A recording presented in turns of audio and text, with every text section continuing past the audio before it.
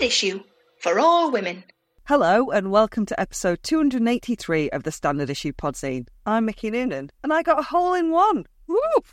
Hey, Mickey's been playing crazy golf without me, the bitch. I'm sorry, I will take you to Junkyard Golf. This is not sponsored, but oh my god, it's a place of dreams. Crazy golf dreams. Fucking love crazy golf. A lot of neon. Oh, I've been there. I think I went to one in Shoreditch, possibly. Yeah, it's sort of near Liverpool Street. Yeah, I've done that. It's good fun. It's great fun. Yeah. I'm guessing they're not just like cruddy old windmills and that sort of thing. No, although I do love a cruddy old windmill, and I do miss the fact that there were no windmills involved, but there's like an Iron Maiden and an electric chair and all sorts of fun things and a room full of dangly neon bits.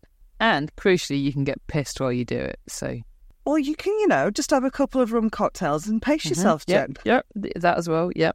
There is one in Cambridge that you can play crazy golf inside. I don't know why I've never been there, given that I love crazy golf. Well, actually, that's not true. I do know why I haven't been there. I went. It was full of wankers. Me not swearing is not going very well. That's not a swear word. No, that's just Okay. descriptive of a lot of the British population. I'm Hannah Dunleavy, and I apologise for how I sound. I should probably say that to start with. I've been poorly. Interesting use of past tense there, Jen, don't you think? And just FYI, if anyone finds my pants in a hedge, please DM me. What's happened to your pants, Hannah? Well, Jen, as you know, I went on holiday. Yeah. And as you also know, I had to go to a lot of funerals last week. Mm-hmm. So on the way back from holiday, I stopped to pick my mum up so I could take her to these funerals so she could come and stay at my house. And my mum brought a lot of stuff with her. She always overpacks, always. And I live upstairs, obviously, as you know. So I parked outside my house and I carried all of her stuff up the stairs for her, a suitcase and the endless bags that I don't know what was in any of them, but there were just endless amounts of bags. And by the time I went back downstairs to get my stuff out of the car, it had all been stolen. Little shit. No! Yeah. And essentially among that was a rucksack that I'd brought back off my holiday. So they didn't get my passport, they didn't get my purse, they didn't get my phone, they got my dirty pants, a really, really fucking nice jumper you could no longer buy from Fat Face, and an incredibly expensive pair of winter trousers. But nonetheless, I don't think that's what they were hoping for. I think they were hoping for something else. People do pay good money on the internet for dirty pants, I'm told. Obviously, I don't have any primary knowledge of this. Just It's anecdotal. yeah. A lot of people have told me that they basically just throw stuff into hedges as they're walking along. And I was like, oh my God, are all of my dirty pants going to be in my neighbour's front gardens? But I had a little look and they weren't. No joy. No dice. Fuckers. I've had a great week. Oh, well, I mean, don't want to show off. I'm Jen Offord and I am Santed out. How many times have you seen the big fella? 3 times in 8 days.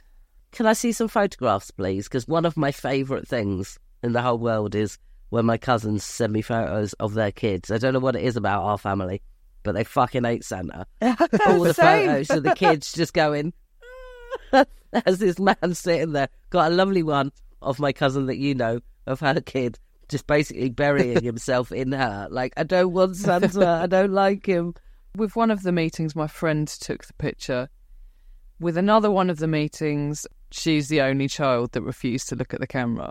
And I do have one where she's just having the best time with St. Nicholas, who arrived in Harwich by boat, sort of like James Bond, but it was like the RNLI, so a bit less glamorous.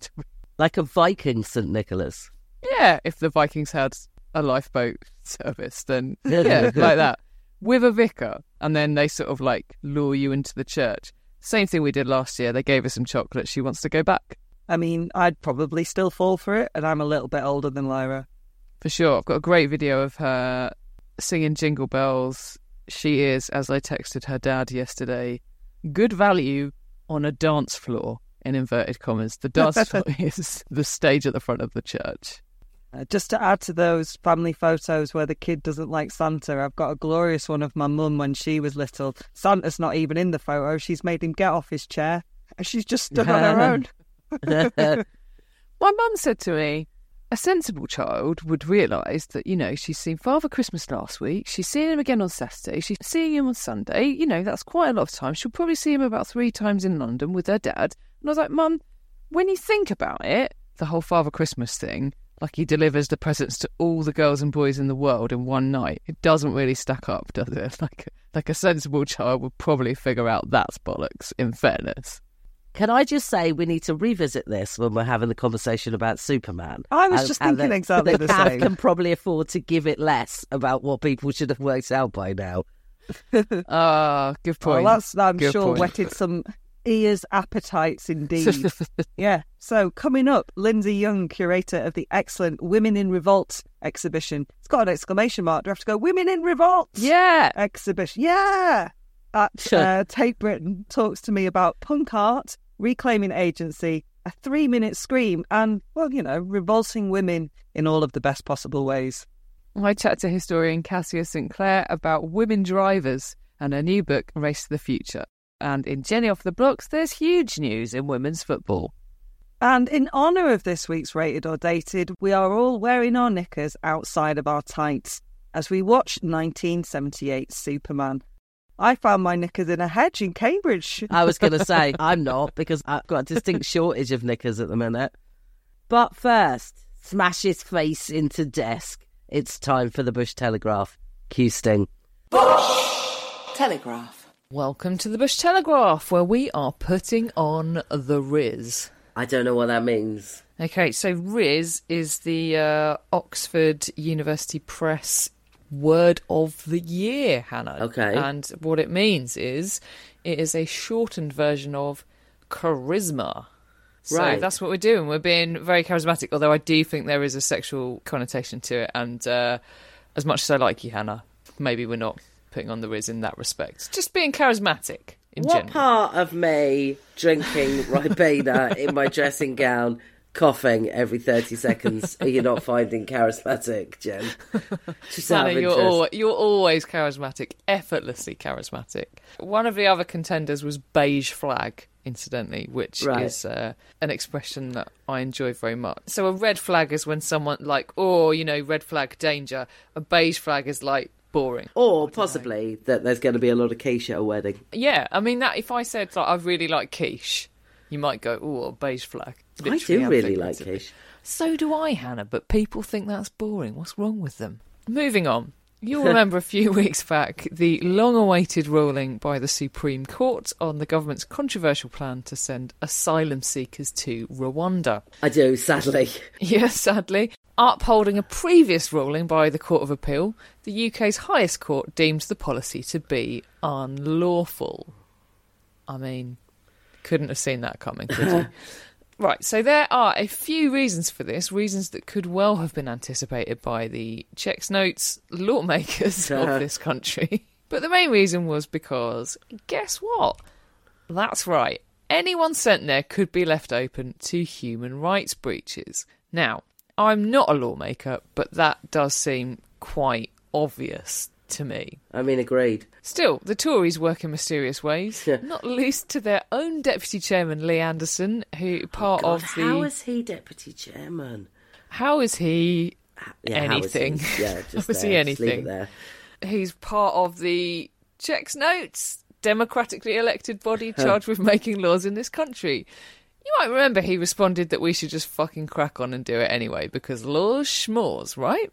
Yeah, and indeed, Prime Minister Rishi Sunak said we could just change the law. The human rights bit is sort of complicated and at the same time not very complicated at all. If you forcibly place someone in the care of another country, you kind of need to make sure that it's going to be okay for them there. The UK hadn't actually finalised a treaty with Rwanda on how okay our exported asylum seekers might be. Just a sort of informal note, a memorandum of understanding.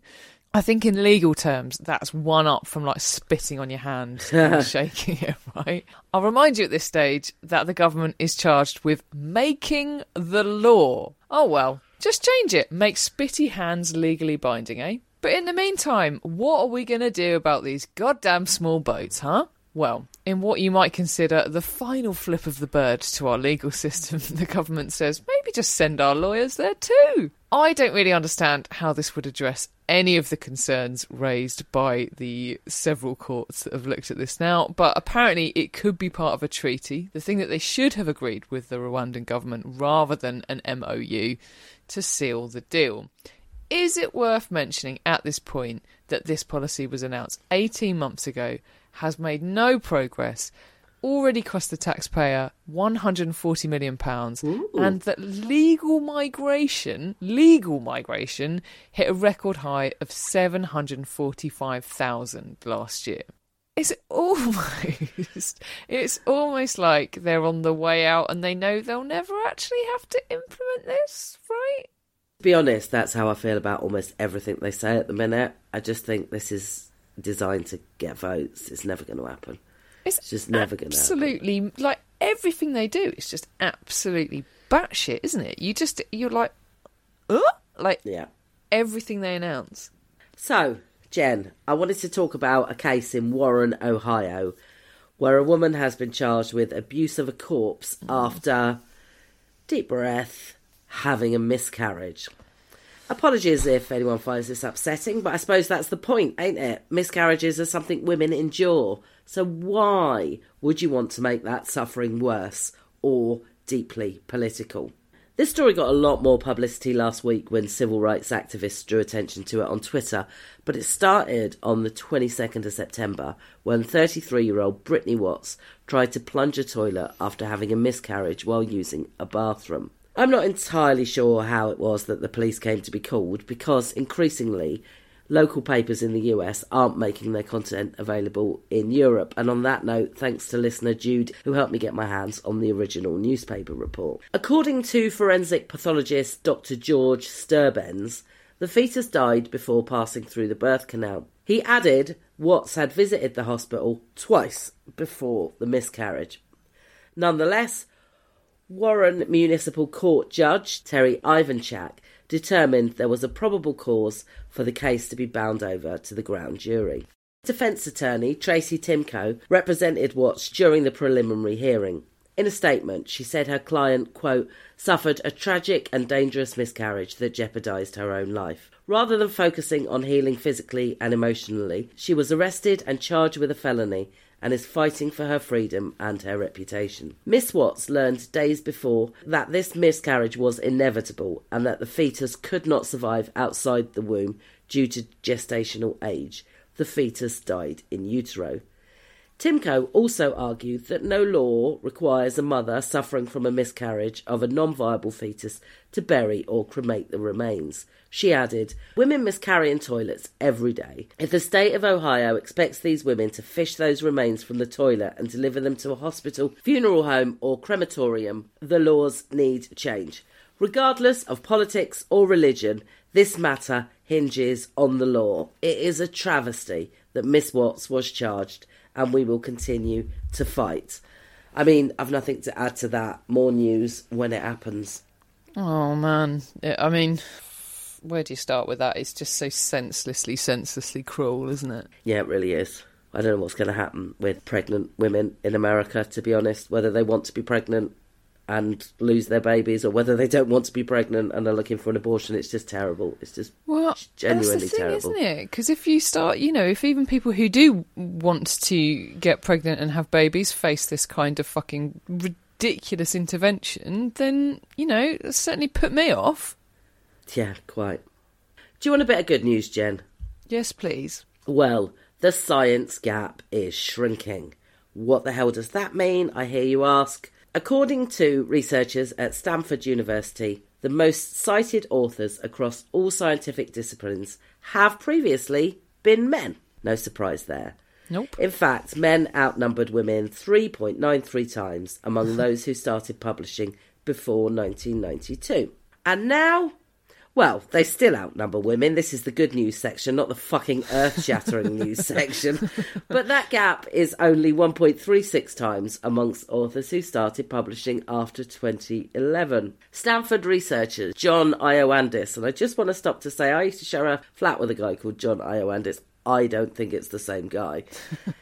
He said, quote, "Our work documents substantial shrinkage over time of the inequalities between men and women in the top echelons of scientific citation impact, but there is substantial room for further improvements in most scientific fields. I just want to suggest maybe if you put a woman's quote out, that might have helped get that figure down to 1.35. But here we go."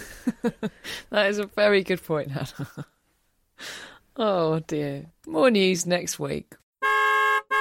Well, you have equal pay, but, they're not equal, are they? Sexism of the week. It's that time of the week where we ask the listeners, do you want to just go and have a baby instead? No. No. Okay, so if the statistics didn't already make it abundantly clear, a new poll has found that nearly 1 in 7 human resources executives believe that men are better suited to senior management positions than women.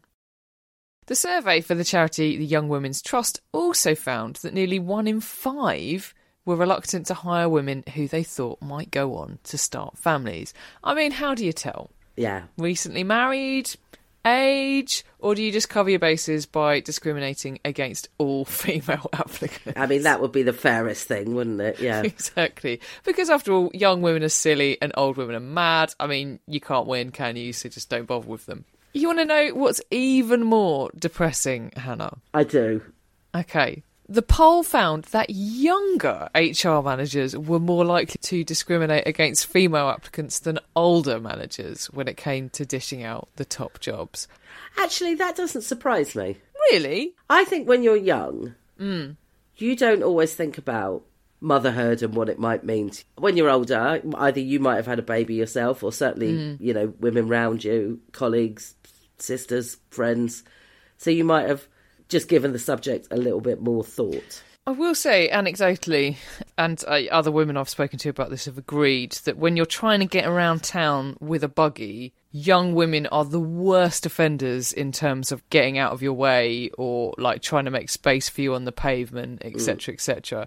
And I kind of remember being a bit like that as well, like, just because you've had a baby, like, why should I? Blah, blah, blah. I've got as much right to the pavement as you do. And there is almost like a feeling like just because you gave up on life. Yeah. And obviously now I look back on that and I cringe very much. Just because you're a horrifying vision of my own future doesn't mean I'm going to move out of the way. Just don't be a cunt. That's to my former self as much as anyone else who, whatever. Although I would say also, like, when I was like 28 or whatever, I totally believed you could just progress at the same rate in the workplace as a woman. I totally believed that we'd done that already, and that was actually like one of my feminist light bulb moments, was realising that people around my age who were women just weren't getting promoted anymore, and I was like, why is that?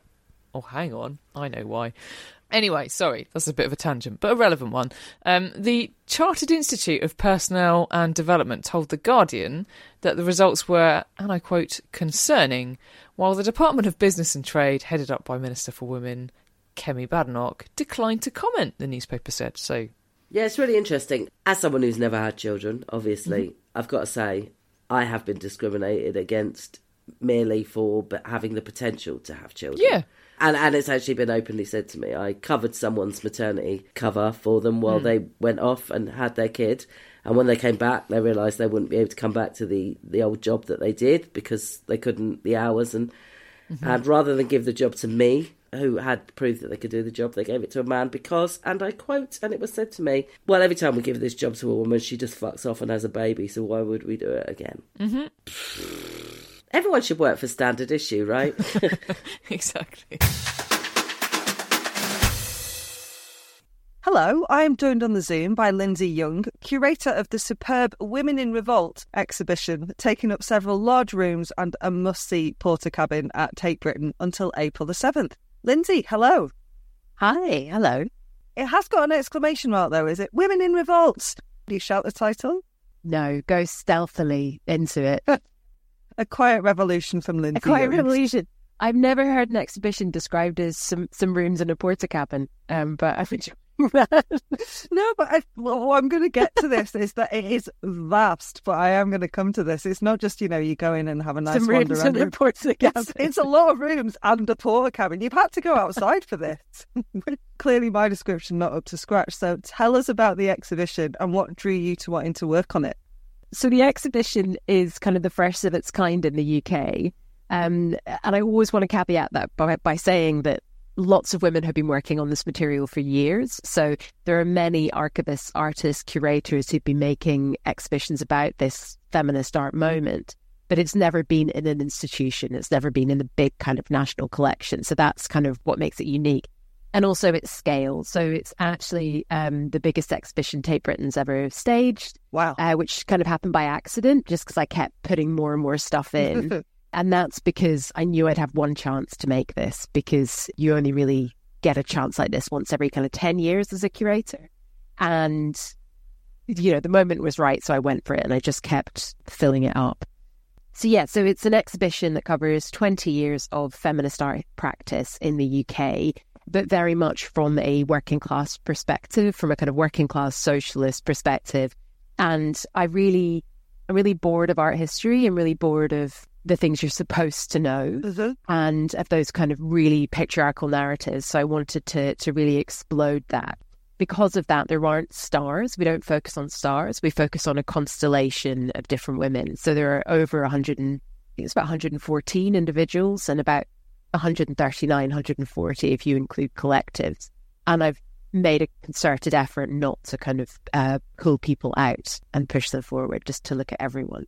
Why I made it, there's a few reasons. So I'm from a working class background. I'm Scottish. And when I got to Tate, I didn't understand it. And I still don't really. And I think that's because the art world is generally run by posh men. Yep. And as much as we try and pretend it's not still run by posh men, it is still run by posh men.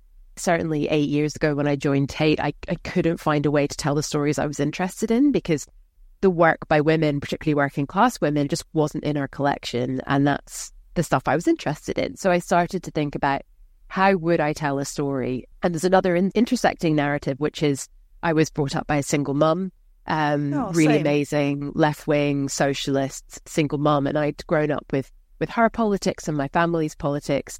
When we were little, I lived in London with her, and I would kind of see her working so hard. And in the streets, I would see, as a little kid, the poll tax riots. And she worked during the AIDS epidemic. And I thought, God, if all this stuff has happened, there must be women's art that responds to it. It can't just be Henry Moore, then the YBAs. Like, there must be something happening in the middle. And so I set out to kind of tell that story. But also it is a present to my mum. So my mum died 3 years ago, and I started making the show when she was alive, but when she was working as an unpaid carer for her partner. And I was really, as I had been for a long time, pissed off with her lot, pissed off with the way life had treated her, the way men had treated her. So she knew the exhibition was happening and that it was happening for her, but sadly didn't get to see it. I'm so sorry. She sounds amazing. Tell us her name. Gail. And actually there's another, so we take over lots of rooms and a porta cabin, and there's a flag on the roof. Yes. And the flag on the roof says, this is a gale warning. And it's a work by Rose Kelsey that's about ecological concerns. Sadly, Rose Kelsey died really young as well. But I and her estate worked to have that particular work, because I see the work as a warning. So if you mess with our mothers, we'll come for you. Do you know what? It is so vast, and I love that you go into a room and it isn't just as you get in some galleries and some exhibitions, and I understand why it's done, but just like a couple of works placed around the room, there are cabinets full of stuff. You could spend a full day there and still only get halfway around, I think. There's a lot to take in. And I found it a really visceral experience, not least because of Gina Birch's 3-minute scream, which leaks into the whole space and is sort of disturbing, and then it's sort of background noise, then it comes in again, which is very clever and kind of grounds you and disturbs you at the same time. But also, I laughed a lot, and just hearing you describe where this has come from, like, working class women are very funny. Women are very funny. Who says women aren't funny? Men do. But women are very funny, and I think you've really captured the humour of kind of almost desperation that has gone into a lot of these works. Thank you. That was really important. There was so much. I really felt like this is it. This is the one chance I have to make a massive exhibition. They're going to let me do what I want. You know, I don't know what happens next with my career, but I kind of really went for it and worked really closely on the design and on the book and on the podcast and on that kind of feeling. And I wanted it to respect the women, but also to be slightly haphazard. Because so often we're having to patch things together. You know, we're having to kind of work at the very edge of finance, of our kind of mental health, of our nervous system to be able to kind of make it through the world. And that was important to me, that sense of humour. But I think also the thing you noticed about having so much depth is also because I wanted to get rid of that sense of hierarchy. And I think what art history does, or certainly used to do, is go, right, we are curators and we have decided that these 5 things are the best things and you shouldn't worry about anything else because you're not clever enough to know about it, because we have decided that these 5 are the best. And I really wanted to smash that down and to go, actually, why don't we look at a zine next to a poster, next to a film, next to a painting, and you decide what's important and get stuck in. And you do have to get stuck in. There was a lot of reading, a lot of exploring, like I said, a lot of giggling. There's one, and I did take a photo of it, from an aide memoir, obviously, because I knew I was chatting to you. But it's a picture of sort of women chatting, and it says, lesbians are coming out in full force. And then there's a little cat, and the cat is going, lesbians are everywhere. And I've thought about it so much and laughed about that picture so much. Yeah, and the posters, that's a See Red poster, and they made my favourite image in the show, which is the, it probably is my favourite image, which is the poster about Margaret Thatcher, and it says, a message to the women of our nation, and coming out of her mouth is a bubble that says, tough. Yeah, and that for me just really encapsulates the humour of women in just, you know, confronting this character, but not taking her too seriously, even though she's destroying the world around you. Absolutely. Well, I was brought up by a single mum under Thatcher as well. And yeah, she wasn't a fan, was she? She was not a fan. No. But also, I think what you've really captured about the work is this real punk ethos behind a lot of that work. And they were really seen as controversial at the time, weren't they? It was fascinating reading about all of the police raids that kept closing the exhibitions down. Can you tell the listeners a little bit more about the response to the works at the time? Yeah, I think that's really important. You know, things have changed so much in the last, many things haven't changed at all. And I think the demands that the women were demanding in 1970 are really similar to the demands we would have now. Childcare, abortion and contraception. Yeah, it's wild.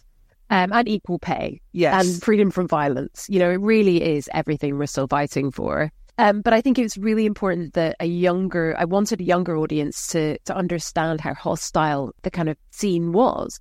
And I think what's really important is that in the last 30 or 40 years in the UK, we have developed a commercial art scene. And that commercial art scene that, you know, began in the late 80s, was really established in the 90s. It was brand new. And I think so a younger audience or visual art audience or a younger artist audience think it's always been like that. There's always been this kind of commercial possibility. It wasn't there. And for these women, it certainly wasn't there. There was not a commercial gallery that was going to represent you. Maybe if you were Barbara Hepworth, maybe if you were Kim Lim, you know, brilliant artists making kind of conceptual or sculptural works, who I think are fantastic. But if you were making work about your uterus or about childcare or about your experiences of racism and discrimination, no one gave a shit. What was also really fascinating to me during the research was that, you know, I wanted this to be a really nationwide exhibition because I'm Scottish and I always get really annoyed about the kind of obsession with London. But of course, a lot of people come to London because that's where you come to... you know, the streets are paved with gold, and that's kind of where you go. So in London in the 70s and 80s, there were a huge amount of radical spaces, as there were in other places like Birmingham, Glasgow, Leeds, places like that.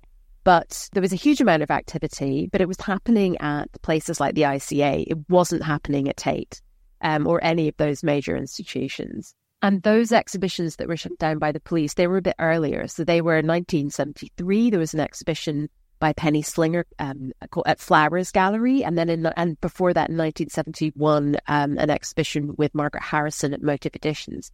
And the police literally walked in and said, this is inappropriate, and shut the exhibitions down and took the work. Yeah. So some of the work was given back, some wasn't. Some, Margaret Harrison talks in our podcasts about some being nicked by the police, like a work that never came back. That's really interesting, because there's one that I was like, well, where is that work? Because it wasn't the women's nudity that offended the police. They took the male nudity. Yeah, that's the one that and went that was missing. just confiscated. Yeah. Interesting. Can you imagine that now? Can you imagine the police coming to an exhibition? And for people who are listening but haven't seen the show, the images we're talking about are drawings, so good fantasy. Yeah. And in the case of Penny Slinger, there are images where she is a bride and she's sitting, and a couple, she has her legs apart, and there are collaged images in front of her vulva. So there are things that suggest her biology, but there's nothing explicit. But It's it was not too porn. much for the time. It's not like what was available. Like It's not like the bloody adverts for washing up liquid that you got at the time. You know, that was so suggestive, so hypersexualized. But yeah, it was a really different place for making work. Yeah. I want to talk about women's bodies. One, because we're standard issue and like the body and agency is so important to women. But many of the works are on the artist's body or involve her body, or she's talking about her body, or she's been inspired by her body. There's quite a lot of nudity or references to nudity. And I mean, I have my own theories as to why that is, but I am not an art expert like you. So I would love to hear your thoughts on why that was so prolific and why it was seen as so radical and rebellious. Do you know, no one has brought that up about the show so far. And actually, I'm struggling to think. Was there a lot of nudity? Boobs, mainly. Are there a lot of boobs? Quite a lot of boobs. Yeah. No, I hadn't thought about it so much. I mean, I guess it's very active nudity. There's like the film by Rabina Rose where she's giving birth. So there's a lot of kind of visibility of her body. I guess it's about material, about access to material. And if you don't have much, you always have that. Mm-hmm. And for other artists, it would be about exploring the way that body has been dominated. So someone like Cozy Fanny Tutti with a work like Incognito, where Cozy worked as a sex worker as part of her art practice, and she was a stripper.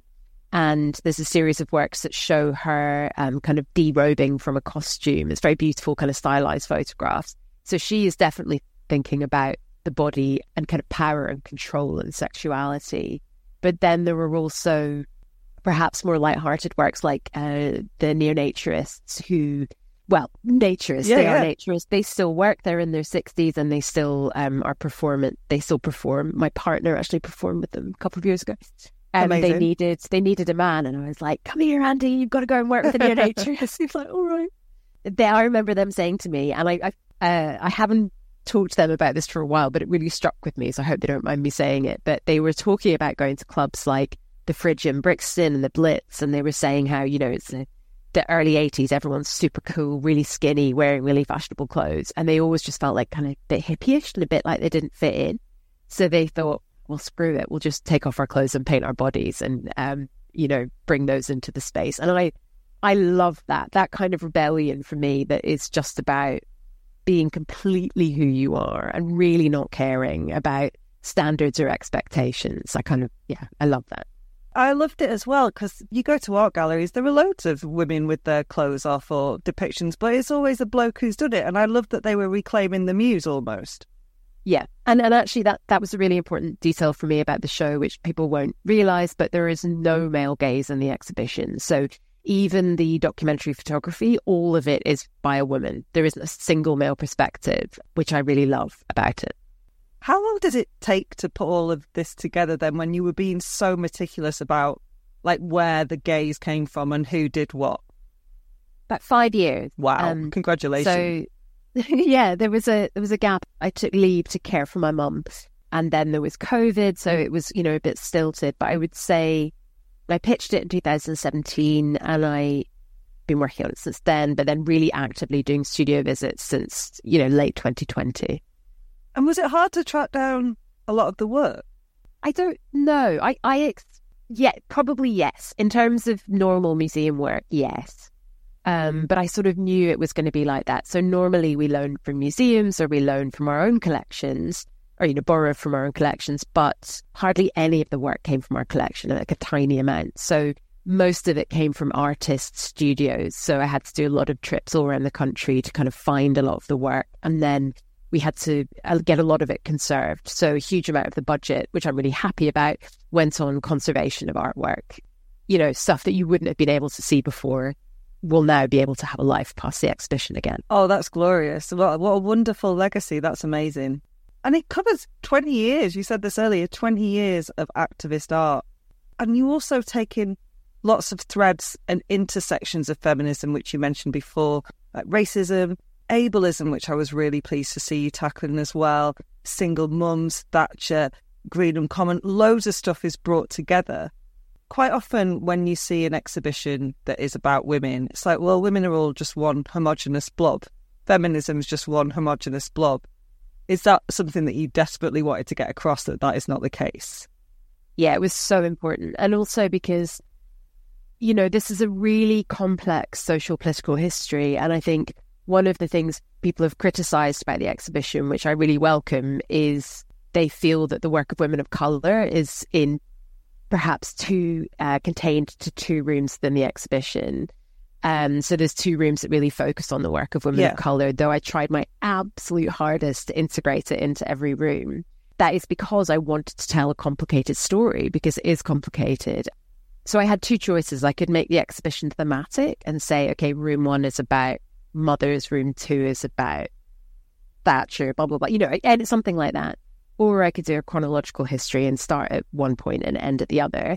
And to me, I really felt like to take an audience on this journey, for them to have the capacity to kind of take in all this information, it needed to be linear and it needed to kind of have this clarity. But that means you get stuck with some really uncomfortable truths, which are things like the feminist work of women of colour isn't really visible until the late 70s in the UK. Of course, those women are making extraordinary work in different traditions and kind of modernist traditions or others. But in terms of feminism, feminist artwork, it's not visible until the late 70s in our galleries, till the punk room. And that is something that it's really uncomfortable to find out about yourself and your art history. But I wanted it to be kind of laid bare. So what we tried to do is to then foreground the activism of different groups at different points. So we start to talk about the activism of women of colour really early on in the first room. And similarly, we talk about the work of trans women artists in the first room, which again is a really limited history because of the kind of political social scene in the UK at the time. A lot of these women didn't agree. They didn't get on. A lot of them still don't agree with each other about things. But it was important to me to show that you don't have to agree with each other to be trying to move the cause forward. Like, we can hold different positions within feminism and still respect each other and treat each other well and fight for a kind of common good. Oh, yes. Here. I mean, and again, not everyone agrees with that, but that's how I feel about it. And that's how it came across. And also, it says this in your afterword, there is no single definition of feminist art. No. So I imagine you'll have people who would be like, is that art? And you're like, yeah, that's art. Or, this might not be the painting that some people would expect, but that little scrap of collage put together and posted to someone because you want to talk about women is art. Of course it is. Yeah, it's mostly men, as you can imagine, that have been asking that question about whether it's art or not. Just roll my eyes. We covered this earlier. So many of the themes that you cover so brilliantly, or the women cover and are asking about and shouting about and fighting for in this exhibition that runs from 1970 to 1990, are just still there, still happening. So I wondered, would you like to follow up with a contemporary exhibition of feminist art? No, I think what I would like to do, I've been thinking about this. So there's 2 things. I'd like to make a massive exhibition. Well, 3 things. Should I just give you if anyone wants to give me a job? So I'd like to make an exhibition about disability arts movement in the UK. Oh, amazing. Really in-depth one, in the same kind of vein. I'd like to make an exhibition about women in health in the UK, thinking about access, There's a lot to say about that. Oh God, women in medicine. Yes, please. Yes, yeah, to both women of in these medicine. so far. Yeah, because there's been so many brilliant books. Like I'm looking at Invisible Women right now, and then there's there's another fantastic book that came out recently about I've got Rebel Bodies. That's good. Rebel Bodies. There was something else, but anyway, I just think that there is a show in that has to be made soon. But I would also like to make exactly the same show as I just made, but with 114 different artists, because there were so many that I couldn't include that I would love to just make, because everyone's like, oh, but what about this person? What about that person? I'm like, I know. Let me do it again. I'll make you a completely different show, but covering the same time period. And I think that would be really interesting to do. Oh yeah, I'm up for all three of those, Lindsay. Crack on. Excellent. So I know you said constellations rather than stars, but you've got to tell the listeners about the porter cabin. I can't not let you tell them about the porter cabin. So it's not a porter cabin; it's a prefab. So it's a prefab that is a replica of a work that was made in 1976 by an artist called Bobby Baker. So Bobby is an amazing performance artist. She is alive and kicking, still making really big, ambitious work. And when I went to see her about 3 years ago, she was quite reticent about the Tate coming to her door because we'd ignored her for her whole career. And that happened a lot with people, and I was expecting it. I tried to work to a kind of feminist methodology for the show. So I tried to, which has been hard, right? Because you're trying to balance an institution that you maybe sometimes don't agree with, while also putting yourself on the line. So I met all of the artists I work with, and I spoke to them about my mum, and I told them like exactly why I was making the show. And I hope, trust each other. And it was like a journey of kind of becoming, friends and trusting each other. So talked to Bobby, and we talked about photographs of this performance work, Edible Family in a Mobile Home, that I might use. And then at the end of the meeting, I was just like, why don't we just remake it? Thinking that'll never happen, that's too complicated. And it shouldn't have happened, but she is a firebrand, and she worked with, I can't take much credit for this, she really, with a woman called Caroline Smith, who's a producer, they really just raised a quite extraordinary amount of money and have organised the whole thing. So it's a prefab house.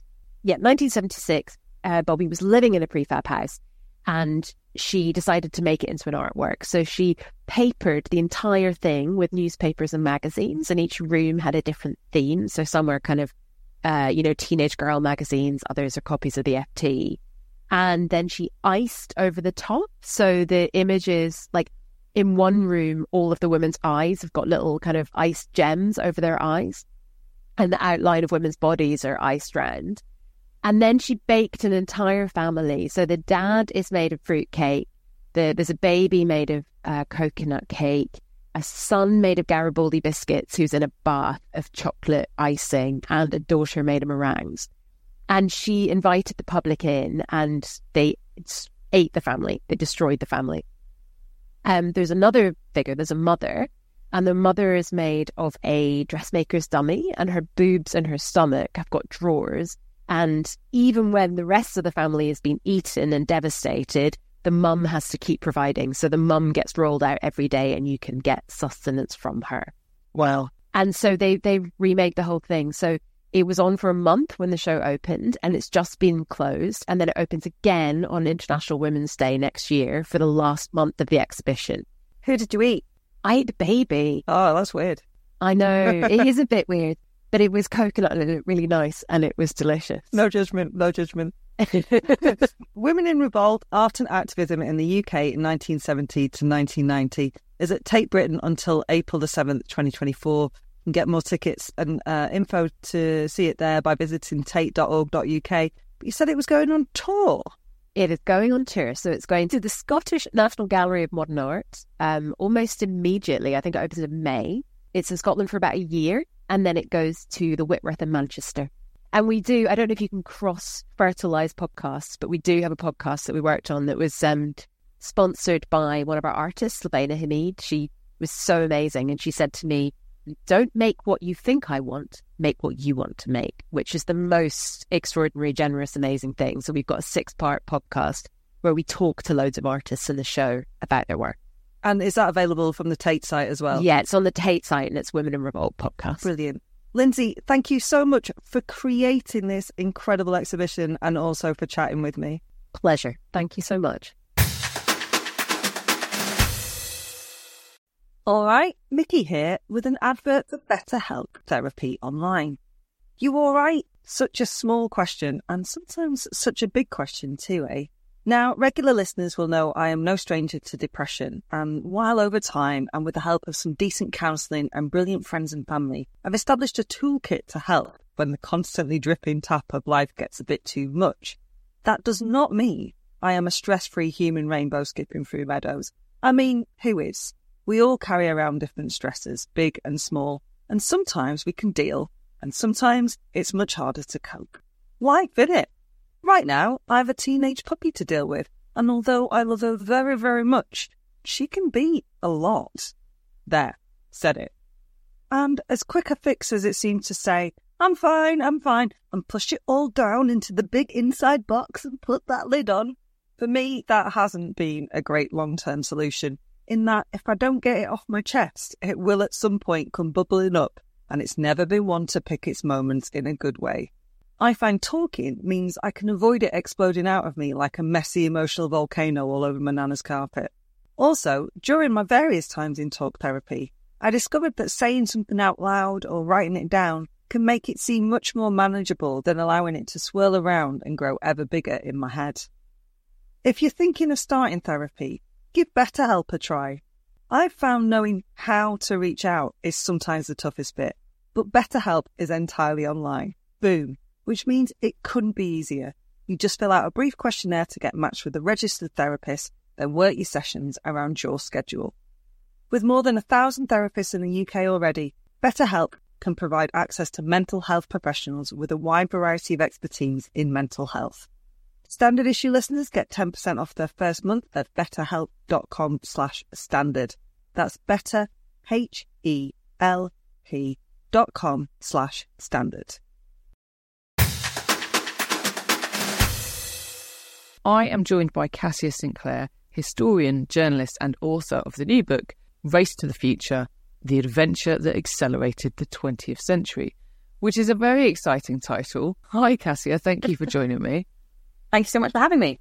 Could you tell me what your excitingly titled book, tell me and the listener, I mean, I already know obviously, but could you tell us a bit about what the book is about, please? So it's about an incredible journey that took place in 1907. It was sort of conceived by a French newspaper who, at the very end of January 1907, basically threw out a challenge to the automobile industry, which at the time, its sort of spiritual heart was in France, but it was still quite limited. Cars, automobiles, as they thought of them then, were very expensive and predominantly used by the very wealthy, kind of like mechanical racehorses. They were kind of raced around circular tracks. They were very much considered kind of a leisure and pleasure vehicle for the super wealthy rather than a serious form of transport. So this French newspaper thought, that's ridiculous. We think cars could be big in the future. And therefore, to prove the limits of this technology are so much greater than how it's being used now, we propose a journey from Peking, now Beijing, in China, all the way overland, across 8,000 miles to Paris, what is the heart of the automobile industry. Who's up for it? So they put this challenge out at the end of January, and then they say, we're going to set off on the 10th of June. Who's going to come? Who's up for it? See you there at the start line, essentially.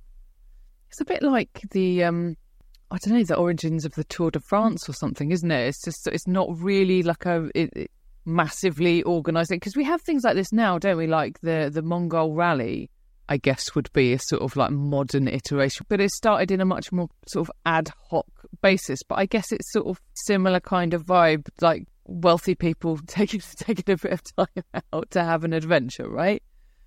Absolutely. And also it was a way for car manufacturers to get a bit of publicity too. You know, this was quite common at the time. It was a relatively well-trodden path for newspapers to create sporting challenges. And this serves a couple of purposes. Firstly, it's great for their advertisers. You know, quite a lot of newspapers had car advertisers at the time. and it provides plenty of car-related content that advertisers want to put their adverts next to. But also, it's great for their readership, because if you have a very compelling journey that's going to take 2 months or 3 months, then, particularly if you send journalists along with the drivers, as Le Matin did, you then have journalists sending back daily, or, depending on where the Telegraph offices were, sometimes it was 2 or 3 times daily, reports back to the newspapers. And this provides a really compelling story for the newspapers to print every day. There are different angles on the story, who's winning, who's losing, the accidents that happen along the way. And it's a great way of creating a great, compelling story for your readers, so that they feel compelled to buy your newspaper every single day for the next 2 or 3 months in order to follow along this journey, which they've become really invested in. One of the things that you're sort of writing about alongside this race is the geopolitical forces at work at the time, and how this kind of rivalry developed to sort of improve the technology associated with cars. Was it a bit like the space race in a way? Is it companies and nations of whatever sort of competing with each other around advancing that technology as the quickest?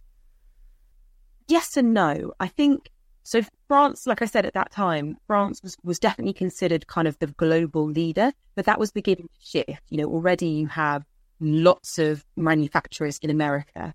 And so France is feeling a little bit insecure about their position as the kind of global automotive leader.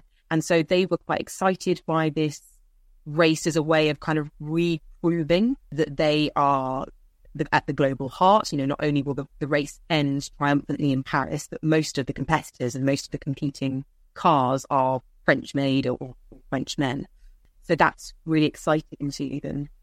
However, I think a lot of the kind of conversations that were taking part, globally about the car, sort of saw it as an agent for peace on the one hand, or at least overtly, because they thought, suddenly, it's a way of kind of collapsing distance. Suddenly you can get to all these places much more quickly and simply. Cars can go anywhere, in the same way that railways can be quite difficult to build to certain geographies, and they just go to railheads. You can take a car from door to door. And so it's a way of stitching space together. And so very often when they talked about it, they talked about it as an agent of peace. However, in the West at the time, it's 1907, not that long before First World War breaks out. And so you're also slightly on the sly seeing countries start discussing the possibility of using automobiles in a war setting. There had been some kind of earlier examples that they'd been disastrous, but this race really is when people begin to take seriously the idea that cars could be used and could be really useful in a war setting where there aren't necessarily good roads, but they could still have tremendous use and tremendous value. So women aren't actually allowed to participate in this race, right? But there is a section in the book about women and the automobile. And the first woman to obtain a driving licence in the US is in 1900, Anne Rainsford French. But the relationship between women and cars is seen as kind of distasteful in a way. It's really interesting because actually, for this race, there was no rule saying that women couldn't take part. It was just that no women did. And culturally, the relationship between women and petrol-powered cars was very uneasy. And the reason why I specify petrol-powered is because with a car that is run on fuel, you can take lots of fuel with you, or possibly find it in Western Europe, you can find it in petrol stations or in apothecaries or so on and so forth. And you can kind of go anywhere. You've got this sort of freedom. Whereas with electric cars, you have to stay within a certain distance of somewhere where you can refuel your car with electricity. And so people were much more comfortable with women having electric cars than they were with petrol-powered cars at this time, because petrol-powered cars were seen as noisy, dirty, venturesome. They take you far away from the home. And this was, like I said, a very uneasy relationship. However, there were women in these very early days of the automobile who were absolutely enthusiastic about cars, car ownership, driving, who were passionate about it, and who saw absolutely nothing wrong in being drivers and car owners and all the rest of it. culturally and socially, there may have been a bit of a tension and a problem. But on the individual level, particularly wealthier women who were freer to kind of express themselves and worried a little bit less about social conventions and what that might do to their prospects and so on, they absolutely felt cars were for them as much as they were for anyone, and enjoyed them in exactly the same way as men. So I'm going to read a quote in the book from Motor magazine in 1905, which I was a bit like, oh my God. It says, to think of the monster, as she called it, was to long for it. She wanted to feel the throb of its quickening pulses, to lay her hand on lever and handle and thrill with the sense of mastery, to claim its power as her own and feel its sullen yielded obedience answer her will. Now, there is a joke about cars, fast cars and the men who drive them, which is still very prevalent today, but it didn't come from nowhere, right? Did it? It's not just the sexual element, though, is it? It's sort of thought of as attention-seeking. There's like a brashness, in a way, to the women who drive petrol cars. It says something here, again, there's another quote from the Motor from 1904. There's nothing secretive about the motor car. It says, in effect, look at me and look at my passengers. And that was a woman who wrote that. Yeah. So yes, you were very visible as a female driver, both because of kind of social convention, which meant that because of this uneasy relationship, people just looked at you more. If you look at newspapers of the time, I'm sure equal numbers of men and women proportionally were having accidents, but newspapers loved reporting on women drivers crashing. It was a real trope. And I think this question of visibility and this question of belonging and who got access to this new technology was a really fraught one. But you do see women like, Edith Wharton, who's the novelist, thoroughly enjoying the car and writing columns about her adventures in a car and being a driver and the pleasure that she gets from it. Not sexual, just, the enjoyment of getting out, seeing the world. And also she talks about the way in which you can discover the city in a new way, which I found really interesting, because I'm used to actually thinking of taking the train as a bit of a freedom because you can just sit back and sort of do nothing. But for her, she was really excited by the fact that you could drive into a city along a path, along a road that, maybe feels a bit secretive almost, because not everyone's taking these roads. People are taking the railway. And so you kind of get this element of surprise and excitement, which was really interesting to me. But yes, I think that kind of element of danger, the element of dominance and submission. There was also a real issue at the time because lots of cars often were sort of seen as it was necessary to have a chauffeur. And the idea of men, often of a lower social class, having kind of one-on-one access to the lady of the house as her driver, lots of alone time. This seen as a real social danger as well. And there was lots of social commentary on the dangers that chauffeurs posed to the kind of the man of the house because of the access that he was going to have to the mistress of the house. In 1909, women were actually excluded from races by the American Automobile Association, and the rationale for that is that there weren't women jockeys, and so, obviously. If we look at sort of motor racing now, women are still, I would say they're underrepresented, but they're basically just not represented. So I wondered when that rule was overturned. I don't know when it was officially overturned, but you do get women still racing, but they're racing privately. So you get the same thing happening in the UK at Brooklands. So you get kind of private races that are being held in which women can take part. But a lot of the kind of official races, women are excluded. And so you get this idea that, you can do it, but it's a kind of spectacle. It's its own thing. And they're not taking... Yeah, do it in your own time, not ours, kind of thing. Yeah, and they get given names like the bracelet handicap and stuff like that, And also, because of social convention, it's actually very difficult for women to drive. So the early races, like Christabel Ellis was one of them, because of the fashions of the time and what women are expected to wear, it's not very car friendly at all. It's difficult to even fit into a car, let alone, get to the levers and so on. And so they end up having to kind of like bind their skirts up and so on and so forth. So it's really difficult, but you do get this kind of tension between public and private. This is overturned eventually, but by that time, it's sort of not too late, but culturally, cars have really passed into the kind of male sphere, and racing is really kind of seen as is already very male dominated.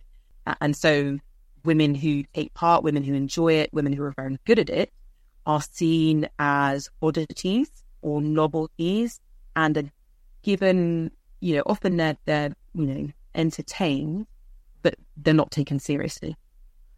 I think it's really interesting because obviously we have, as I've said, we've not seen anything like parity in the sort of motor racing sports, where obviously we've seen other sports come quite a long way in quite a short amount of time. There's also this rhetoric that develops, like which you've mentioned already, and in the 60s it's used in adverts for cars and things about women being bad drivers. Now, Cassie, I should say that I am actually currently learning to drive at the age of 41. This has been going on for almost a year. I'm not great at it. I think if you learn when you're a bit older, possibly you have a bit more imagination. It's terrifying. I don't think I could learn to drive now. I feel like I would find it really terrifying. Yeah. I love learning to drive when I was 17. I was one of those people who got my provisional license the moment I could and took at the first opportunity.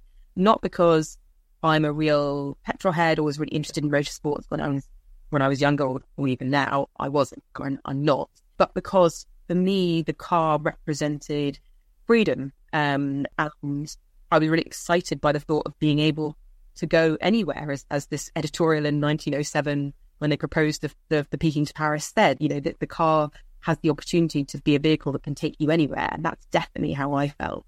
Both of these things, the rhetoric around women being bad drivers, the lack of visibility of women in those kind of like motor racing professions, industries, whatever, it seems to me that things have not changed a huge amount.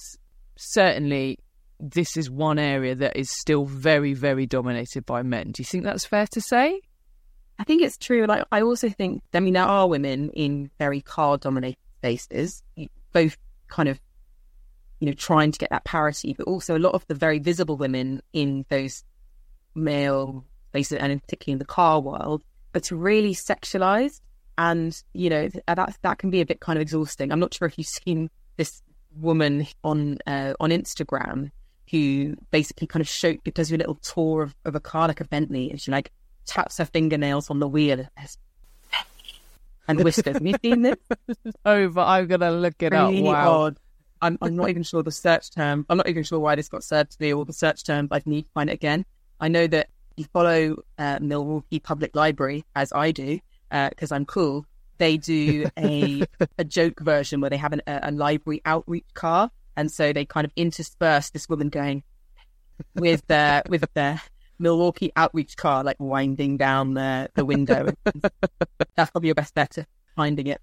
But yeah, like a lot of the women in those spaces, it's really sexualized. It's kind of, it's not very realistic. It's not particularly inclusive, and it's not, you're not necessarily driving the vehicle or, taking part in this kind of very active, exciting way. You're young and hot, and you're, basically being a cheerleader, and, that's not for everyone. Yeah, I mean, if you think until very recently, I think they have stopped it now, but like the grid girls at Formula One and like the Pirelli calendar that they used to do, which was just like greasy naked women basically. Yeah. Until about, I don't know, like even 5 or 6 years ago. I can't remember. I wrote a piece about it for Standard Issue, in fact, when that change happened. But yeah, I mean, the two other books that you've written, The Secret Lives of Colour, which is about the history of the sort of colour use in culture, right? And The Golden Thread, How Fabric Changed History, which, by the way, both of those sound like absolutely right up my street. This book is quite a departure from the things that you've written about before, and comparatively speaking, quite a sort of masculine subject area, masculine in inverted commas, because of the way that men sort of dominate this industry, I guess. And also, in fairness, because of the way that men dominate writing about history, non-fiction books, etc., etc. I wonder what inspired you to write this book. That, you know, you said you're not like particularly a petrol head. What was it that appealed to you about this topic? So I guess for me, there is a through line between all three topics in that they are all about things that are everyday and that we take for granted, but are often overlooked. And I think that's as true for the car and the way that the car has come to dominate urban design and geopolitics and the rest of it, as it is for textiles and for colours. So for me, there is a commonality where I want people, I hope that with my books, people will read them and it will slightly shift their view of things that they encounter in their everyday lives and maybe have never really thought about before in this way. What I find really interesting is that everyone's like, oh, you know, colour and textiles, very female. And it's true, whenever I give talks about either one of my first two books, you know, usually the audience is 100% female. Maybe there's like one guy in the audience who's like very clearly and takes pains to tell me at the end that he's found it interesting despite the fact he got dragged along by his wife. Like that's generally, I get that so often. Oh, and man.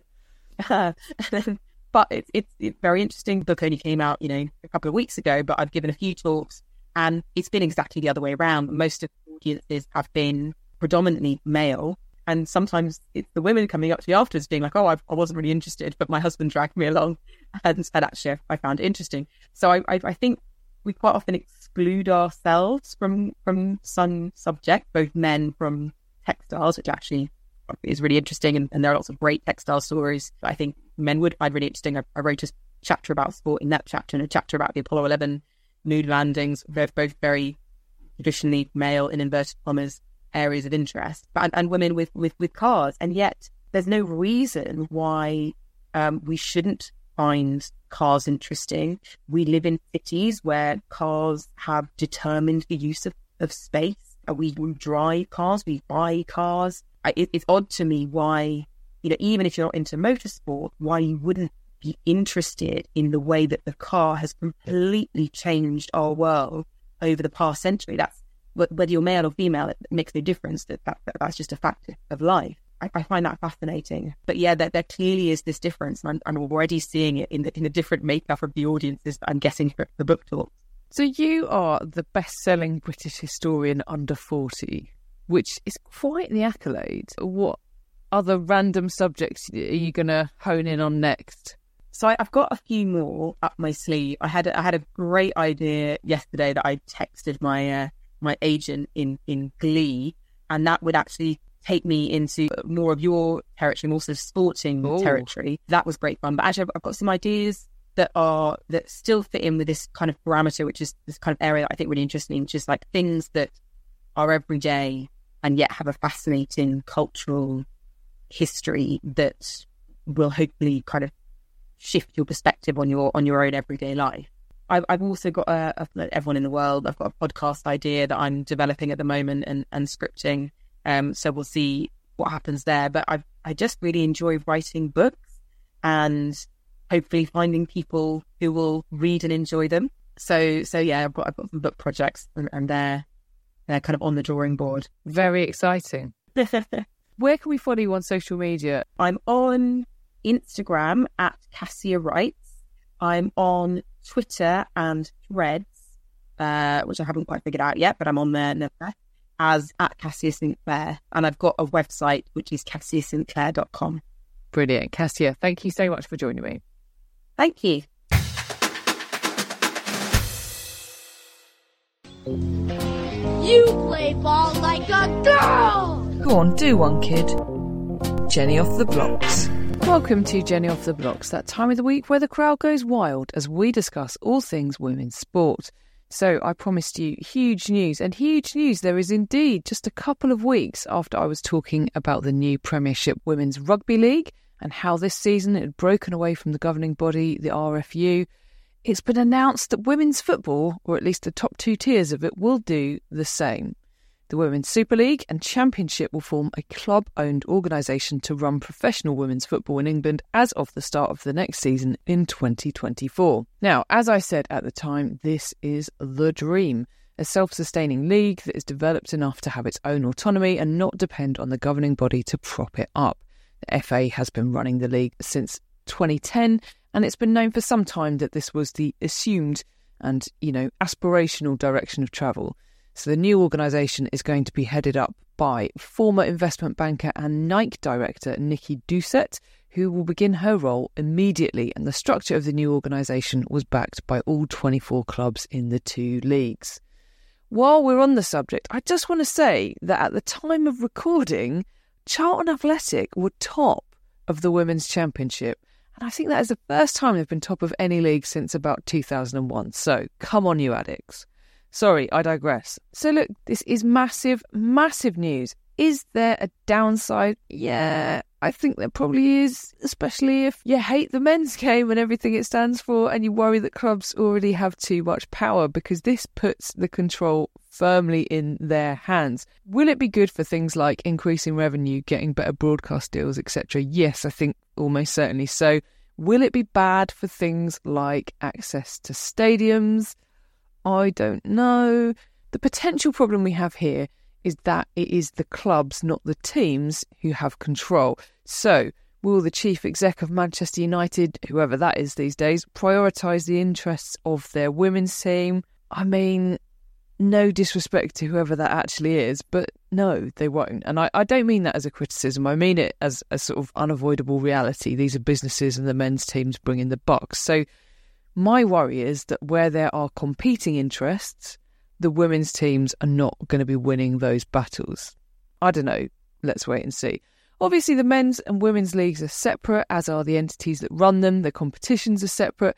But I think the tennis world will be watching closely to see how well those interests are balanced amidst those chats around the WTA and the ATP sort of combining. But look, while we're waiting, you might remember that back in July, former England midfielder Karen Carney published her review of women's football, commissioned by the Department of Digital Culture, Media and Sport.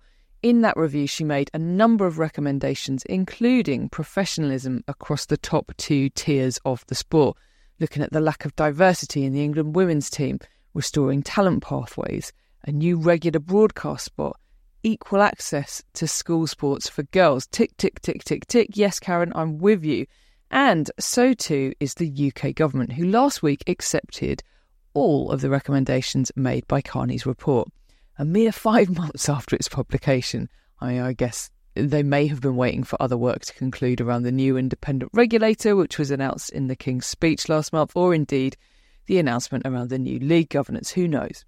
But Culture Secretary Lucy Fraser said it was a defining moment and that the government would be holding the football industry to account.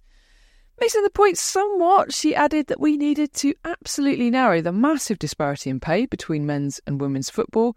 What we need to do, she asserted, is to make sure the women's game is more commercial, etc.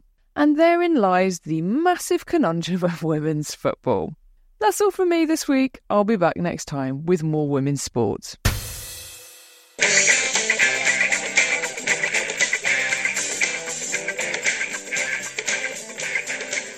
Welcome to Rated or Dated. I'm Hannah Dunleavy. Oh, 1 second. Let me just take my glasses off. Oh, welcome to Rated or Dated. I am a stranger. Wandered in to join this. Listeners, she looks like she's wearing a cape as well, but it's actually a dressing gown. But it could be a cape. That's right. This week we watched 1978's Superman, or to use the correct pronunciation, Superman. Or to use the Matt Berry pronunciation, Superman. You know, the strapping lad from another planet wears his pants outside his tights and flies around saving people. And yes, he does in this film. But blimey, is there a long go lead up before we get to Christopher Reeve as the original titular Man of Steel? Because Superman is a whopping 2 hours, 23 minutes long. Hell. And a bit like with Jaws' shark, we don't actually see that much of Superman himself, particularly given he doesn't appear until 46 minutes and 9 seconds in. He is, of course, a dual character, and there's plenty of Clark Kent. Clark as a baby, Clark as a disturbingly muscular toddler, Clark as a teenager, and yet still somehow looking older than Clark as a grown-up. That's superheroes for you, defying logic all over the shop. And yeah, it may feel like nothing much happens in those 2.5 hours when compared to today's non-stop action superhero movies. but director Richard Donner's Superman paved the way for all the very, very, very many Hollywood superhero movies that followed. And it's no surprise to regular listeners that I do have a soft spot for Donner's films, given he was at the helm of one of my festive favourites, 1984's Scrooged. Oh, of course he was. Indeed, yeah. One of Jen's favourites too. Whatever it tastes like to modern palates, Jerry Siegel and Joe Shuster, the legendary DC comic book titans responsible for creating the Man of Steel, bloody loved it. Would they have felt the same if Elton John had actually been cast as Superman? Because I shit you not, he was considered for the role. What? We'll never know. How could Superman have flown with one of those ridiculously big hats he wears on? Hannah, I mean, I'd be quite excited to find out, but sadly, it's probably never going to happen now. On that note, I'm going to come in early with the usual, have you seen this before? Because surely, guys, surely? Yes, I mean, obviously, I think I might have seen it at the cinema. I found a diary that someone had bought me when I was a kid a while ago, and it said, January the 1st, watch Superman 2, was sick. And that was the only entry in it. I hadn't put any other entry in it. Merry New Year! And I thought this was Superman 2 briefly, because Terrence Stamp appears at the start, and I got a bit confused that I bought the wrong film. But it gave me an immediate flashback to a packet of Shreddies that came with stickers that you could put on something on the back when Superman came out, and it was quite exciting. Oh, cool. Jenster? Yeah, so I remember watching this on VHS in our living room in Charlton. So I was pretty young. In our very brown living room, I just have real memories of a very brown living room. And I only remember one section of it because I found it vaguely traumatic. Was it the car? Yes, that's the only bit I remember. Don't remember anything else. Me too. That was the bit that when it happened, I was like, this bit I clearly remember. So it was the most expensive film made up to that point in time, with a budget of $55 million. I think most of it went to Marlon Brando, to be honest with you. Anyway, Superman premiered in New York City on December the 10th in 1978, was released in the UK on December the 14th, and had wider US delivery on December the 15th. Turns out that was $55 million well spent, with Superman bringing in a colossal $300 million worldwide. Wowzers. It set a new all-time US industry record for business during a pre-Christmas week, bringing in $12 million, and also set new records for Warner Brothers for their best opening day and 3-day weekend. And there was more to Superman than the Benjamins. Contemporary critics liked it. They liked it a lot, with Gene Siskel of the Chicago Times kind of capturing it for me, saying, a delightful mess, good performances, sloppy editing, cheap non-flying special effects, funny dialogue. In sum, Superman is the kind of picture critics tear apart, but still say, you ought to see this. Now, the makers had banked on all of this, and they filmed Superman 2 at the same time as the first part of the story. That's balls for you, eh? And also explains why there's a very odd little bit of Terrence Stamp at the beginning, and then a little trailer at the very end of the credits, which I'm guessing you didn't watch to the end of because you'd already sat through 2.5 hours of Superman. Why? Yep. It bagged an Oscar for its special effects. Wow. Oh. And while John Williams lost out on an Academy Award for his score, he did take home a Grammy for it, while Reeve got himself a Best Newcomer BAFTA, and rightly so. He'll always be Superman to me. But it is Superman's legacy that makes it a special film, however slow and dated and sweet it might seem now. Back then, superhero films, well, they just weren't. This was an unknown quantity. Donner took one look at the original script, which was campus tense, and demanded it be changed to actually take its story seriously, and the rest made history. So, a little look at that plot. We open on Krypton, a planet of glass and sparkle and blindingly shiny suits. I think I'd like it there, except for the exploding, because, yeah, time is running out for Krypton. Superman's dad, Jor-El, that's Marlon Brando, barely has time to expel Superman 2's bad guys before he's bundling up his son into a starship to Earth and going big boom with the rest of his planet. I made all that sound like it was really quite fast-paced and exciting. It's not. Filling that sort of escape vessel with innumerous amounts of sharp, spiky things that could kill his child on the journey. I want my child to be safe, Therefore, I will give it 1,000 needles. It was a different age of parenting, Hannah. It was. They were very old, weren't they, to have such a small child? He was very old. She's less old. I thought she still looked like a bit old. Someone's judgy today. Yeah, well, quite. Yeah. Little Kal-El, in his cocoon of sharp things, lands in Smallville into the loving hands of the childless Kents, who bring him up as Clark and make sure he hides his alien superpowers, which his adopted dad Jonathan believes he'll use to fight for truth, justice, and the American way. Good call, Jonathan. Can you see into the picture? No, he can't, because then he dies. And Clark immediately abandons his adopted mum and the farm and heads to the Arctic, makes himself a mini Krypton, and undergoes 12 years of training by his biological dad's hologram, before emerging as the caped hero. Now, I've made it sound like we see all of that happening. We don't. All of this, by the way, all of this 45 minutes is really quite serious. And then, it becomes a comedy? I don't know. Disguised as mild-mannered, slightly inept and clumsy Daily Planet reporter Clark Kent, Superman is well placed to save the day in various ways, particularly when charming, smart, Spitfire fellow reporter and bona fide Smurfette Lois Lane is involved. Do you think some of the training by his dad included, like, journalism law and that sort of stuff? Local councils? Yeah. Shorthand? Yeah, because, so. I mean, you could just segue into your new job at the same time. That's interesting, though, because I think there's kind of a lot of journalism, in inverted commas, happening at the Daily Planet that maybe isn't as good as it could be. I don't know. That aside, thank you to Margot Kidder as Lois Lane for making me want to be a journalist, although I can spell and certainly wouldn't be asking the photographer how to spell. Who would ask a photographer how to spell? Or for anything Don't apart at from me, photographs. Yeah. And, things are going to go tits when there is an arch villain on the loose. Hello there, Lex Luthor. Beautifully rendered as a fully glazed ham by Gene Hackman, who is having a lovely time. There's some sort of plan to use a missile to push California into the sea and start a whole new coast and property portfolio for Luthor's greedy bank account.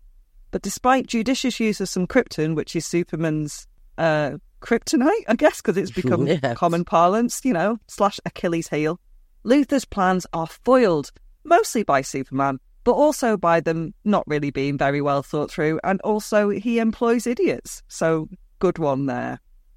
The plan does lead to Lois's death in that car earthquake, under the soil, which also traumatised me, which leads Superman, disregarding Jor-El's diktat that he must not mess with human history, to reverse time and save her.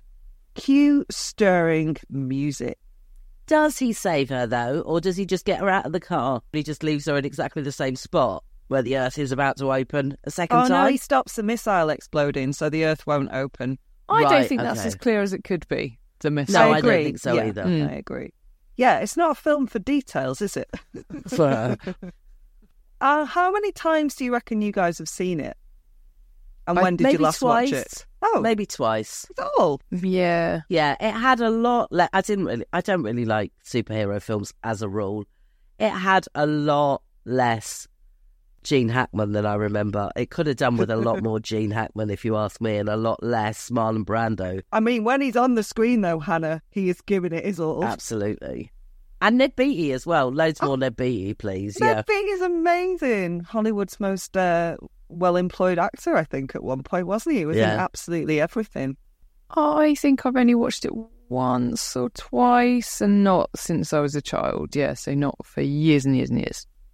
Oh, okay. I know you said you're not really into superhero movies, but did you have a favourite? I'm going to say mine was Spider-Man because he was funny, although this was funnier than I remembered, and I do think Reeve is superb as Clark Kent. But Superman himself is a bit like, meh, fact. Just all He's American. a bit like a Mormon, isn't he? Yes. He's really preachy. A bit Ken doll. Yeah, and he's just really, really preachy. Whereas, if you're going to ask me who my favourite superhero, I like Charlie Cox's Daredevil. Yeah.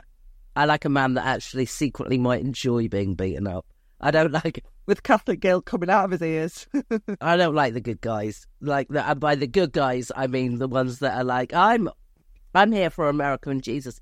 He's like Captain America, But at least Captain America's quite funny, whereas Superman is just so pious. So, yeah. He's so clean cut. I think Clark Kent gets some good lines, but Superman is just, personality of cardboard, really. Oh, Yeah. I disagree, actually. I don't really watch superhero films, so Batman is probably the Batman. It's probably the one that I've watched the most of. Yeah, Mickey's wearing a Batman jumper today. Don't have any Superman merch. I only have Batman and Spider-Man. Is it probably Batman? But I was surprised by how charismatic I found Christopher Reeve in this. Watching it back, I was surprised by that. Because he's channeling Cary Grant in Bringing Up Baby. That is what he did to do Clark Kent and to do that kind of fumbling. And even though he is a strapping 6'4", he does the sort of hunchy thing, doesn't he? And he has his glasses on, so no one's going to know it's Superman. Discuss. Obviously, I'll come on to that, but I've got a fun fact. A fun fact about Christopher Reeve's transformation to play Superman. He's very tall, but he was quite skinny, apparently. So he underwent a strict training regimen overseen by British weightlifting champion Mr. David Prowse. Who did Mr. David Prowse play? Oh, I know this. It's Darth Vader. Indeed, he was the man inside the Darth Vader costume. Obviously, the voice was James Earl Jones. But I was like, that's incredible. Darth Vader trained Superman. It's amazing, isn't it, as What well? good facts that is that I'd never heard before. There was no superhero boot camp the way there is now. There wasn't this kind of like Christian Bale, everyone transformed for a role. Reeve sort of started that. Oh, yeah, I suppose so. Going back to the transformation, I can remember, and I don't know which one of the films it comes from, that whole going into the phone box and changing thing, right? But in this one, he just literally is just flying and he just changes. That is what I said. That's ridiculous. Why did he start adding more props? Exactly. Why did he suddenly later go, oh, no, I need to find somewhere to change? I was like, Modesty. hang on, he's just done that. What? I thought he had to. He's obviously not like Woof. He didn't leave his clothes behind, so that's good for him, isn't it? Shall I tell the listeners? Yeah, so my mum, we were watching this, and she said, you'd never make the connection, though, between Clark Kent and I said, they're literally the same person, Mum. She said, oh, they're very different, though. You know, he's really, like, bumbling and whatever, and Superman's, like, you know, really, like, confident and blah, blah, blah. You'd never notice. Anyway, I tweeted this, and then later on I said to her, just to let you know, I've tweeted about you saying that you'd never make the connection, just, you know, and the general consensus PS is, like, what the fuck? And she was like, oh, you wouldn't, though. You wouldn't. I mean, they've got very different personalities, but they only vaguely resemble one another. I was like, what's Got the same face. She's the same human being. What are you talking about? Before you make the Jack Nicholson joke, yes, I am my mother's daughter, whatevs. I am currently working on a French accent, so I can turn up at your mum's house and rifle through her bank accounts just by, like, taking my glasses off. I really want us to watch the film Twins so she can go, I don't understand the joke. They look exactly the same. Oh, Kath. So, Hannah, you wanted more of Lex Luthor, and I can't disagree with that, because I think Gene Hackman's Lex Luthor is a brilliant comic villain. I love him. Why is he so incompetent, though? He's like kind of Dr. Evil levels of just, like, fucking things up. Luthor. They call him Lex Luthor, which I was a bit like, jars a bit. I like the way he was just dropped in prison straight away. Like, there's no procedure, no trial, obviously. no. Yeah. Well, the ending was absolutely mental, given that it's such a long film. And then I was just like, what? It's finished. What happened? Like, I took my eye off the screen for like 1 second. It's very comic book, though, isn't it? That's how, like, Superman would do it in a comic book. He would just drop them. Same as Batman in the comic books. He would just sort of drop them in prison. And they're all like, well, if Superman's brought them, then it must be true. Because Superman is American hero fact. He is truth and justice. I enjoyed the fun fact that Gene Hackman refused to shave his head to play the famously bald Lex Luthor. And indeed, actually refused to wear a bald cap for most of it. And decided that actually his character would just wear wigs that implied he was bald underneath. I wanted to ask you about Lois Lane. That was my next question. Was, okay, you know, go on. There's basically just one woman of note. That's Lois. Should we talk about her? Yeah. I don't like her. I don't know. What? I can't warm to her. I don't know. I Oh, I really just can't wanted warm to to be her. Lois Lane. Margot Kidder's Lois Lane, in particular. Even when she's dressed like she's in Heidi High. She looks almost exactly the same. Or maybe she doesn't, because I've never looked at two pictures together. But in my head, I constantly confuse her with Karen Allen. I thought you were going to say Karen Allen from Indiana Jones. No, I think looks exactly the same. But yeah, I find whatever she's called in Indiana Jones it's sort of a Marion. more likeable character. Marion, yeah. Oh, yeah. There's a similarity there, for sure, I think, between Marion and Margot Kidder's Lois Lane in terms of temperament as well. But yeah, I think Marion is warmer. But I did quite like that they were like, we've only really got one woman of note. Obviously, we've got Superman's mum, his adopted mum, and Lex Luthor's girlfriend, Eve, who I would like to have a little chat about as well. But they have made Lois quite independent, a sort of Yeah, 70s she's feminist, spunky. I think. She's spunky, Yeah. within the limits of quite a patriarchal film. Yeah, 100%. I liked her. I thought she was quite good fun. She's like a gal about town. She is. She's like a pre-Sex and the City sort of girl. Yeah. I think maybe my problem with her is that it's just that she doesn't realise he's not Superman, which is just so Because fundamentally she's a fucking stupid. idiot. Is that your problem with her? Yeah. But no one else does, to be fair. They've all seen him as well. Not quite as Not quite as intimately. close up. Yeah, Yeah. it's true. It's true.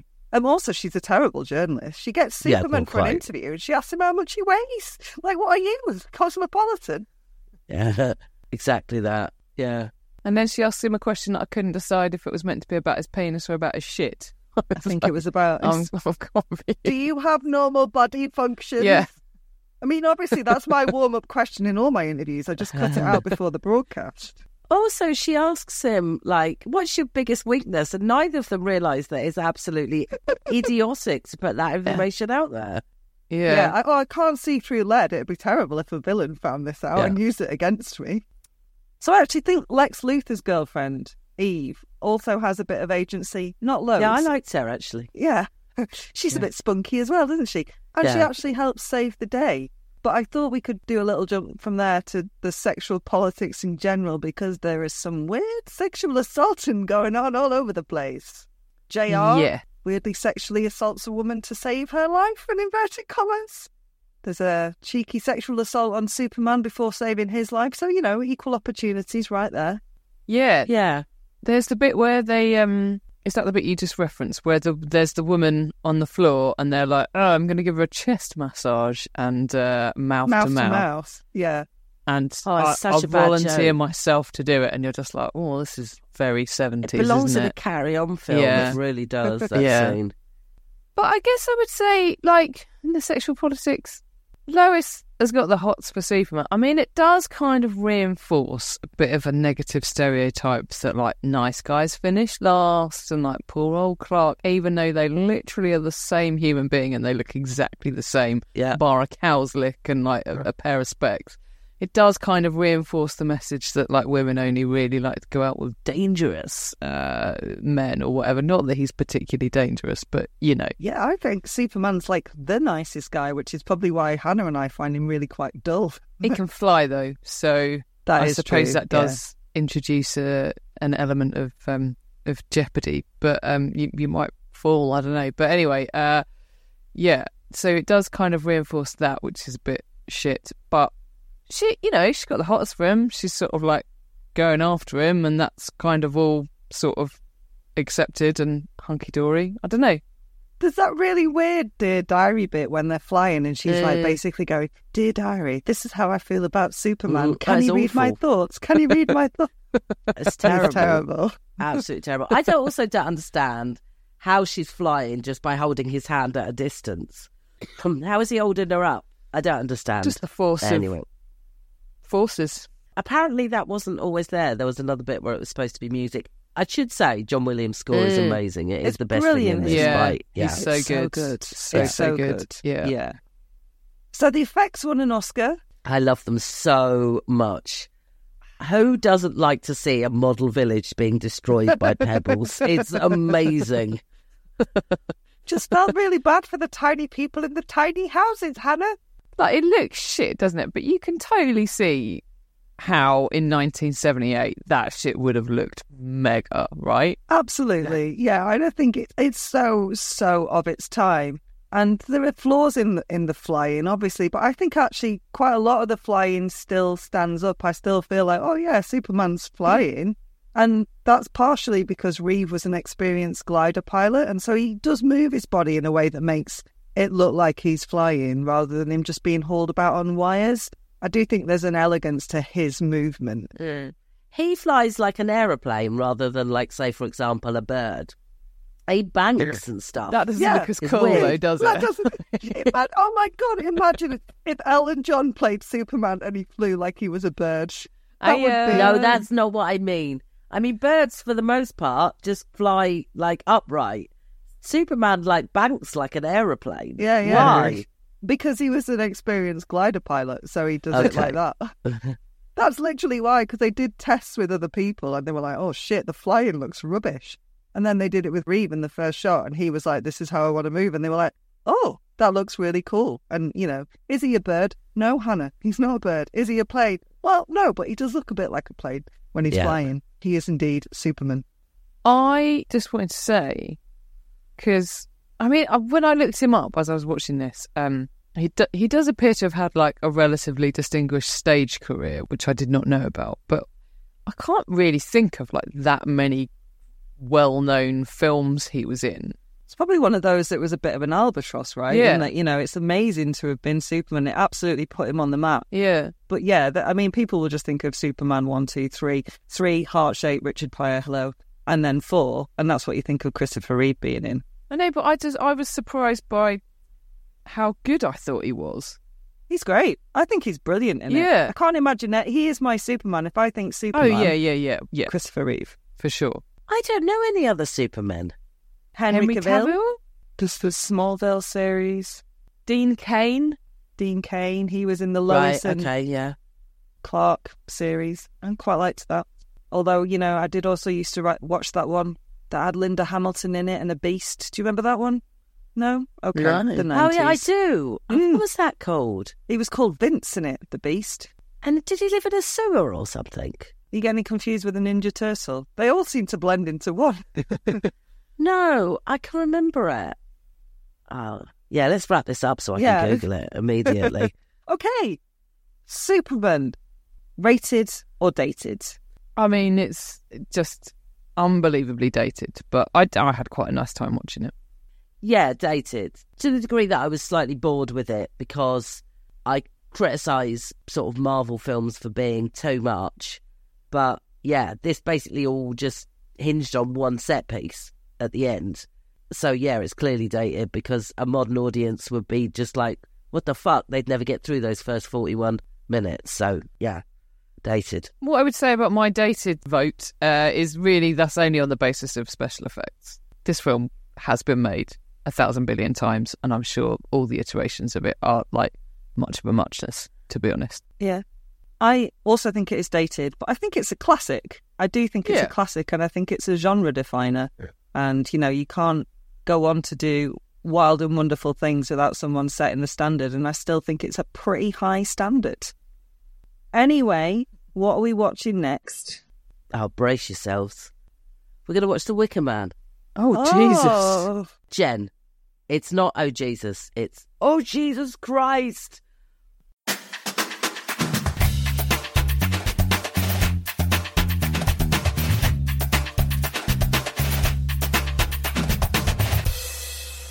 Standard issue for all women.